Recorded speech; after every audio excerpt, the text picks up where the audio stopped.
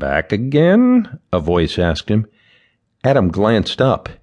It was him, the Santa he'd run into earlier.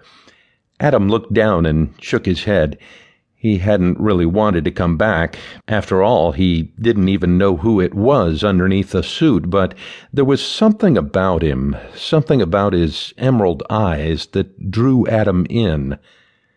I was just passing," Adam mumbled.